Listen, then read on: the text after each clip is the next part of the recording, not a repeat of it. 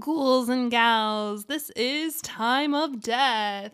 You have your hosts, Dee and Riss. and we're here to delve into a tale of heart and marriage. One heart and two men. This case is not your typical true crime anomaly. No, this case is not a mystery. This case is scientific. I know. So brace yourselves and prepare as we delve into the story of Sonny Graham and Terry Cottle. You're such an enthusiastic audience member, Briss. I love it. I love it. So let's get into it. Okay. So this all starts with Terry Cottle, who is a hardworking young man, married, with young children. His boss's daughter is Cheryl Sweat. Sweat is such a gross last name. Cheryl Sweaty. Sweaty Cheryl. So, Cheryl is also married. However, she had her marriage annulled on the basis that her husband was married to another individual. Wait, so Terry's married, and then his boss's daughter is Cheryl, and she's married, but the marriage was annulled. She just had it annulled. Okay. These two enter this forbidden affair where Terry and Cheryl are entwined. Okay. And Cheryl's ex-husband, whose marriage was annulled with, reaches out to Terry's wife and tells her that Terry and Cheryl are messing around. Yes. Terrible. That's terrible. Yes. So Terry files for divorce, and 9 days after it's granted, this is May 1989, he and Cheryl married. Okay. So there was definitely some foul play involved. Definitely some overlap there. Yes, for sure. And at first, things are wonderful. Terry adopts Cheryl's two sons, and they have a daughter. So things are great. Mm-hmm. Things are swimmingly beautiful. The sailing is smooth. However, and Cottle, Terry, is working very, very hard. He had actually dropped out of high school, but he got his GED. He ended up getting his real estate license and became a EMT, which I think was really cool. Okay. Yeah, that is cool. During this time, Cheryl is in school studying to become a nurse. It's always the nurses that are the crazy ones. That is true. We would know. So while she's in school, he is solely responsible for supporting their family. However, everything that he did just wasn't enough. And Cheryl, during this very tumultuous time in their marriage, moved her mother in. And this put even more of a strain on their relationship. Why did she move it? Just to take care of an old age?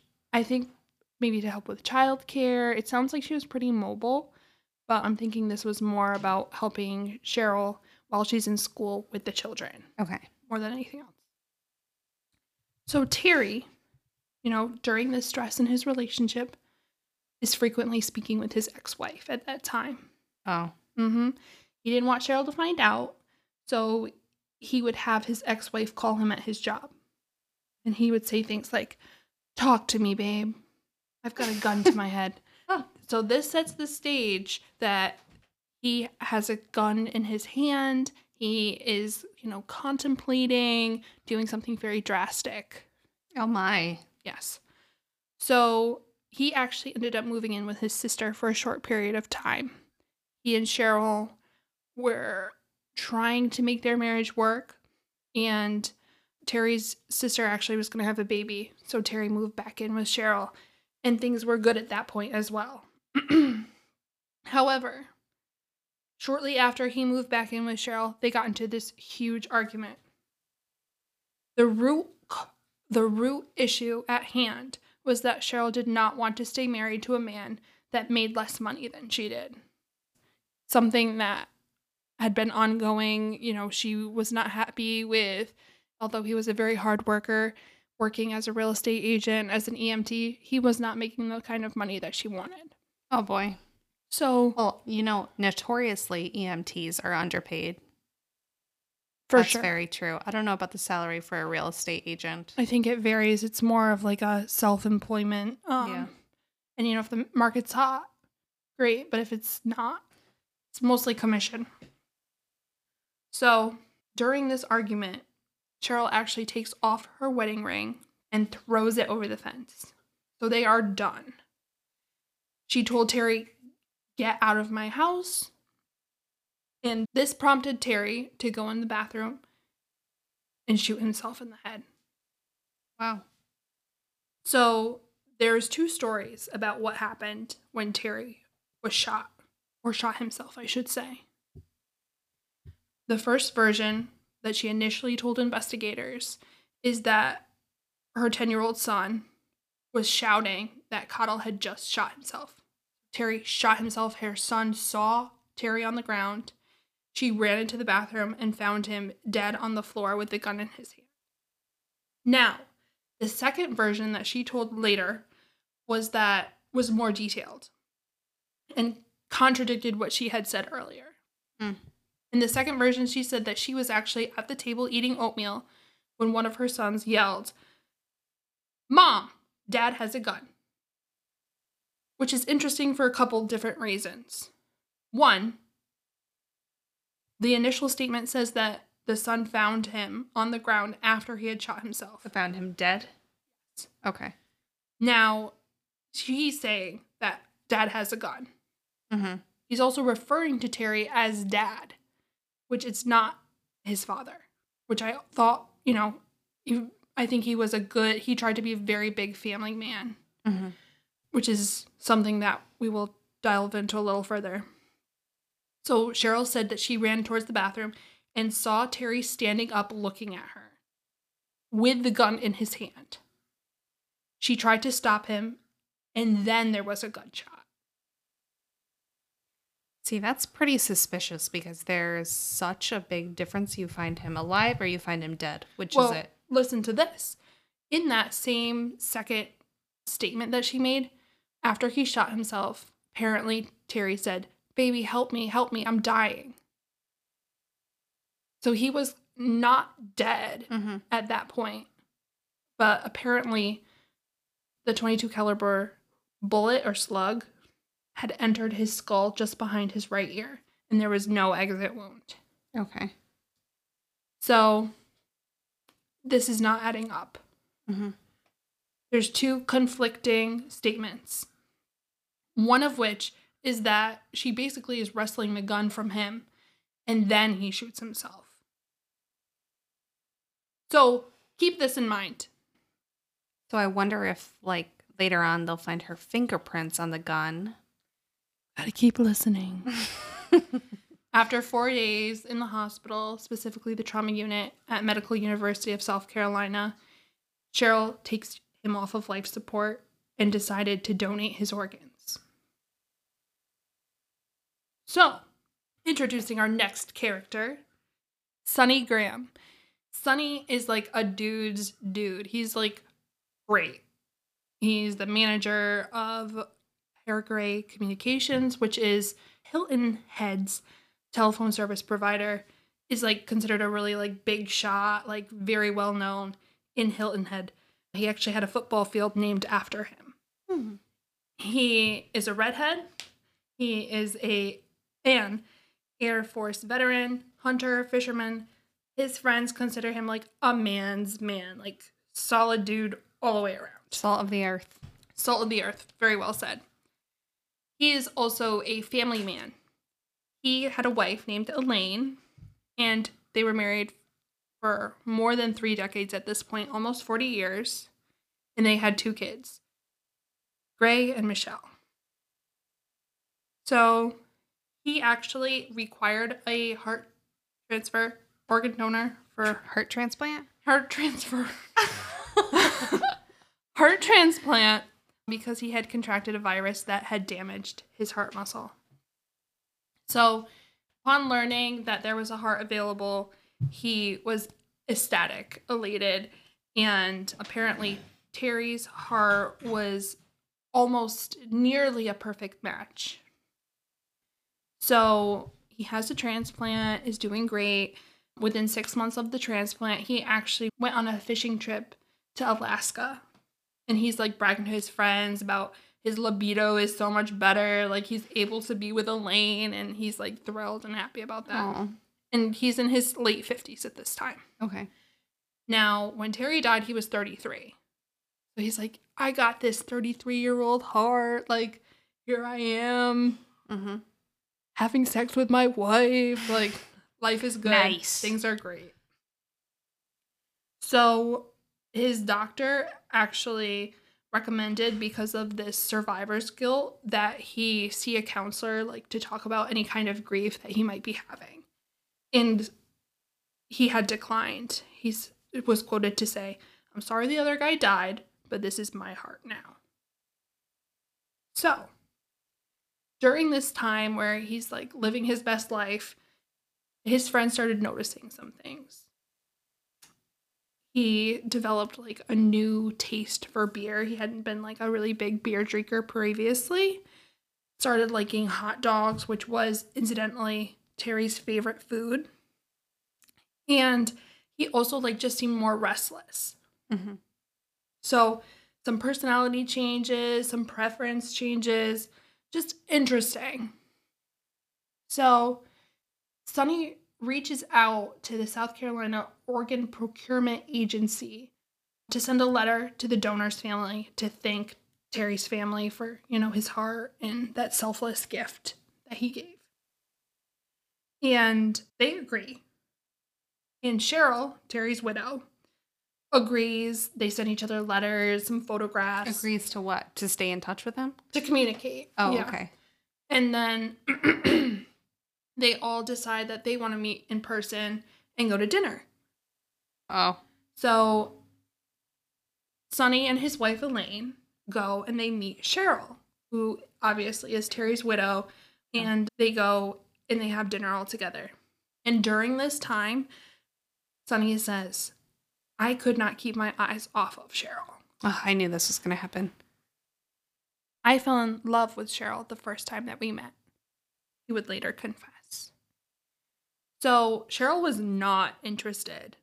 She actually was getting remarried for a third time. She ended up having another kid. And actually, Sonny and Elaine went to that wedding, and Sonny gave Cheryl away, like instead of her father. God.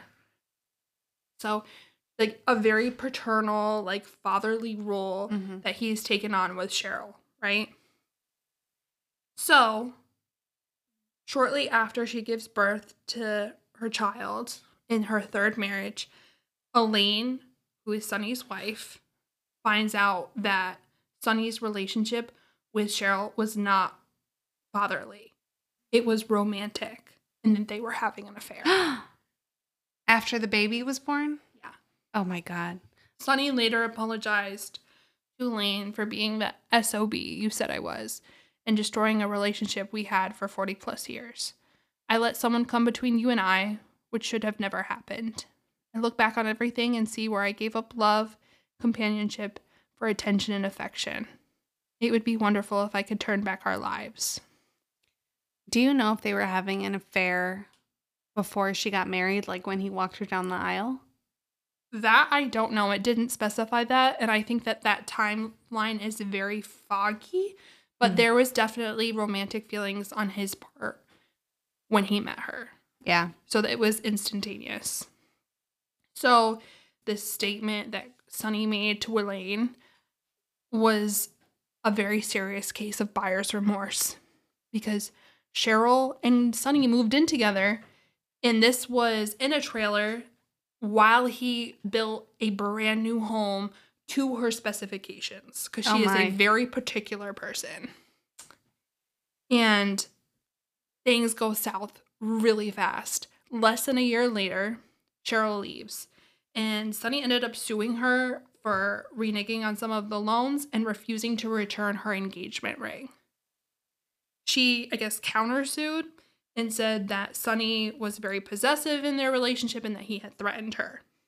So, some very serious accusations, like a very tumultuous, relationship. So, while this was going on with Sonny, like the lawsuits and everything, she got married again. So, this is now number 4. And this is John B. Johnson Jr. John Johnson. And he's a corrections officer at the prison where Cheryl was working as a nurse. Oh, so she was a corrections? Yes, at this time she was a corrections nurse. Within less than a year, that marriage fell apart as well. So who is the common denominator here? Sounds like a lot like Cheryl. So actually on Thanksgiving, during their first year, like you're in a honeymoon stage, you're supposed to, this is the holidays. The police were called during Thanksgiving, and both John and Cheryl accused each other of domestic abuse. Oh my goodness.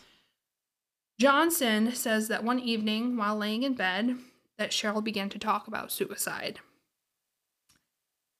She went into the bathroom and he later found her clutching his .22 revolver.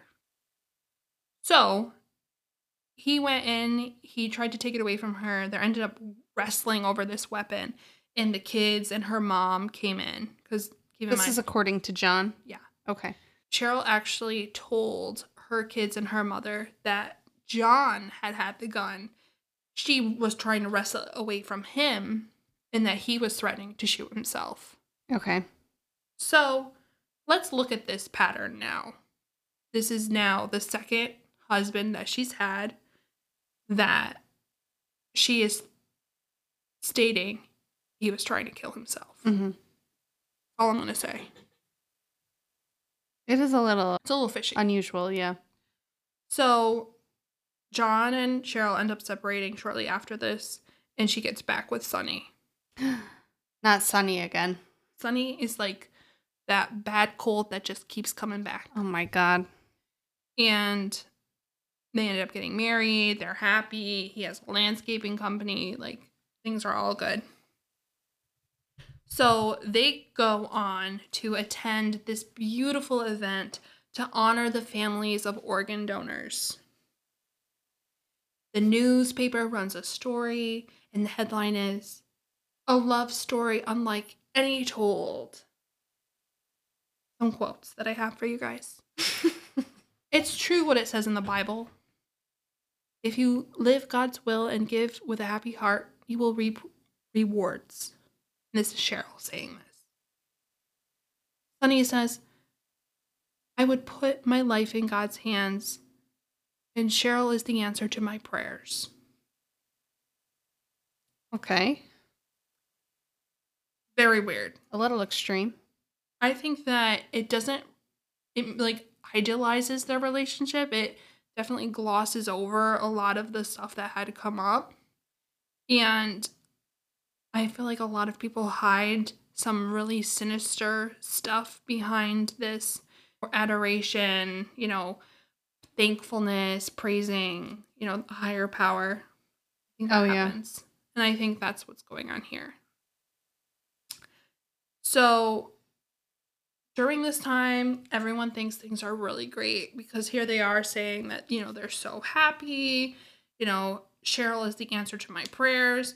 Meanwhile, under the surface, there's some really concerning things going on. Sonny approached his nephew and asked him to be the executor of his will that he's just made. Red flag. He went on a couple fishing trips with his friends, and I guess that something just wasn't right. They specifically said that he wasn't talking about his marriage with Cheryl, which was very unlike him. Like he was avoiding the topic? Yeah. Oh. So, little concerning. Definitely some, preparation being made, shifts in his personality, some concerning stuff. One of his friends said that he was not the happy-go-lucky guy that he'd known all his life. Days after that trip, Graham comes back and picks up a 12-gauge Remington shotgun that he'd used on, so many hunting trips with his friends and shot himself. It gets worse. Oh, God. This was on April Fool's Day. This was nearly the same day that Terry had killed himself.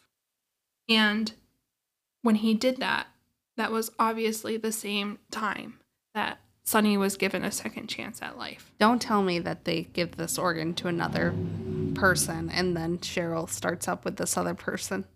Is that what happens? No. Oh, thank God. I was like, no, the pattern just keeps continuing. So Cheryl is now a widow times 2. And she's talking about, Sonny's death. And she says that, Sonny did not even leave me a dime. Apparently, Sonny had run through his retirement accounts and was trying to live it really large to keep Cheryl happy. He was in debt about 3 times his assets. So an astronomical amount of debt. And he was doing this to try to keep Cheryl in the style she wants to live. Because as we know, Cheryl is very high maintenance. This was very surprising to his nephew. He always was under the impression that his uncle was very fiscally responsible, and this was very unlike him. Also, really interesting to know, Cheryl, after Sonny's death, did not act like a widow. And I think there was a couple different reasons why Sonny did what he did. One of which is that Cheryl was most likely having an affair. I guess on her MySpace, after Sonny died, she posted a man and identified him as her new boyfriend. After he died? Yes, very shortly, a matter of days. There's so much betrayal in this story. Yep. Later on, what came out was some message that she had sent to this man, and it was dated before Sonny died. So they were having some kind of affair. That's what it indicates. I wonder if the nephew said it was so unlike him to empty everything to provide for Cheryl, but I wonder if she was secretly stealing from him to afford her. I don't know. It's just suspicious because it's not in his character according to the nephew. I think that he was desperate to keep her happy. Yeah. Some other things I wanted to mention. There were several other red flags about Cheryl. I guess that for her very first husband, she threatened him regarding custody of their grandchildren. This is Isaac Bo Carter. Cheryl had called him and threatened to blow his brains out with her .38 pistol, and he was granted a protective order. Yep. So a history of violent behavior. History of violent behavior and some red flags. Her 4th husband, John Johnson. Oh, John Johnson. He said, I think this sums it up so nicely. One day she hates you and one day she loves you and the next day she hates you. I guess I'm lucky to be alive. Oh. Now, what I thought was really interesting was the idea of personality changes after this heart transplant, which is a phenomenon that is recognized in the medical community that I had no idea of. I'd heard, there's some TV shows and movies. I think there's one with Jessica Alba in it called The Eye. Do you remember? Did we watch that Yeah, but together? that was scary That movie. was really scary. But for those of you who don't know, I think she gets the eye of a deceased person as an organ donor or as an organ recipient. And she starts having all these hallucinations and really terrifying things start to unravel. Well, I think that, yes, this is literally life imitating art. Because apparently, they say, oh no, there's no way. But you are putting someone's cells, someone's life force into your body. Mm-hmm. You are going to, personally, I think it makes sense. And there's a couple different hypotheses hypotheses, I think. Hypotheses regarding why this might happen. And this is per credible journal, the National Center for Biotechnology Information. And so I will be citing this APA for all of you. They're hypothesizing that there are 4 types of cellular memory, one of which is epigenetic, 2 is DNA, 3 is RNA, and 4 is protein memory. There's another hypothesis which says the transfer of memory via intracardiac neurological memory and energetic memory. Intracardiac. So there are definitely implications for future heart transplantation, and that we really need to look at our definition of death and dying and study how this might be impacting the people who are receiving these hearts. The heart is not just a pump. It's not just a piece of machinery. It is yourself. It is your cells. It is you on a biological level. It is you. It's your DNA. It's your RNA. It's your proteins. And it's just fascinating. And it's not something that is unheard of. Mm-hmm.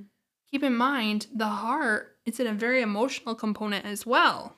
I heart you love Valentine's Day. I love you. The heart carries emotional information as well as personality. Well, it's your life force. Yeah. And there's things like, what about, what's it called? Broken heart syndrome. Do you remember learning about that? Broken heart syndrome, or Takotsubo cardiomyopathy, when the heart muscle becomes suddenly weakened, most often occurring after severe emotional or physical stress. So, your emotional well-being, your emotional health, I think can carry over. That just makes sense. It doesn't. And, it was very uncharacteristic of Sonny to leave a relationship he had been in for almost 40 years to go and be with this other woman. That was Terry's wife. And I just want to mention this is not something that's isolated between Terry and Sonny. There was a young girl named Claire Sylvia. She was a professional dancer. She actually received a heart from an 18-year-old boy that had died in a motorcycle accident. After the surgery, she started craving beer and KFC fried chicken. And these are things she had never, as a dancer, had enjoyed before. However, it came out that those were the 2 favorite foods of the young man whose heart she had received. That's so interesting. Her family said that she began walking like a man. Wow.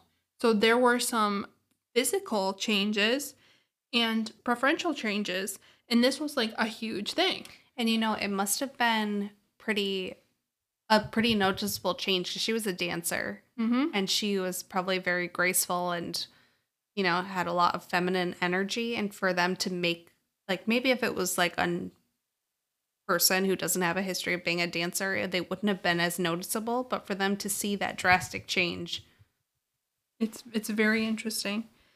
Very, very interesting. And they might argue, when you have changes in terms of food preferences, it might be related to the medications you're on, the immunosuppressants, but beer? Yeah. Chicken?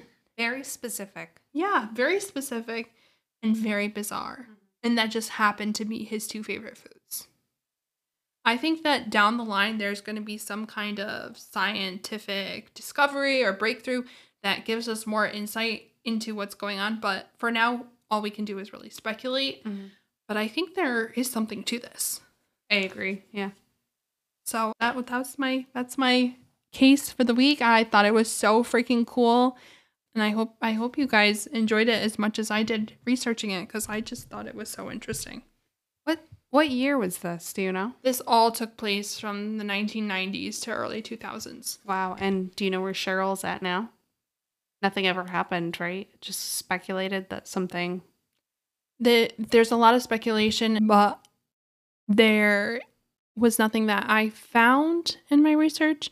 But again, I'm sure when we make the post on Instagram, we can include what Cheryl Sweat is up to now. And that's about it for tonight, I think. Yep, let's call it. All right, Dee, you can go ahead and call it. Thanks, Riss. The time is 1919. Spooky. For those of you who use military time, and it is 7:19 p.m. For those of you who do not. For those of you who don't know, we like to talk about true crime cases from a nursing perspective with our psychiatric and medical backgrounds. And we hope you enjoyed listening to us. If you like us, then follow us. We have an Instagram, Time of Death Podcast. And we also are on Spotify. We're on Apple Podcasts. And you like it, like us, rate us, review us, follow us, and tell everybody you know about us as well. Thank you. Just a shout out to our number one hobgoblin, Mom. Thanks, Mom. Thanks for always showing up for our podcast and being so supportive and involved. We love you. We love you. Shout out to Luminary Productions. Thanks for all the help. And shout out to Bubba for running out of the houses when I came in today. Yes, thank you, Bubba. We love you. All right, bye. Bye, Hobgoblin.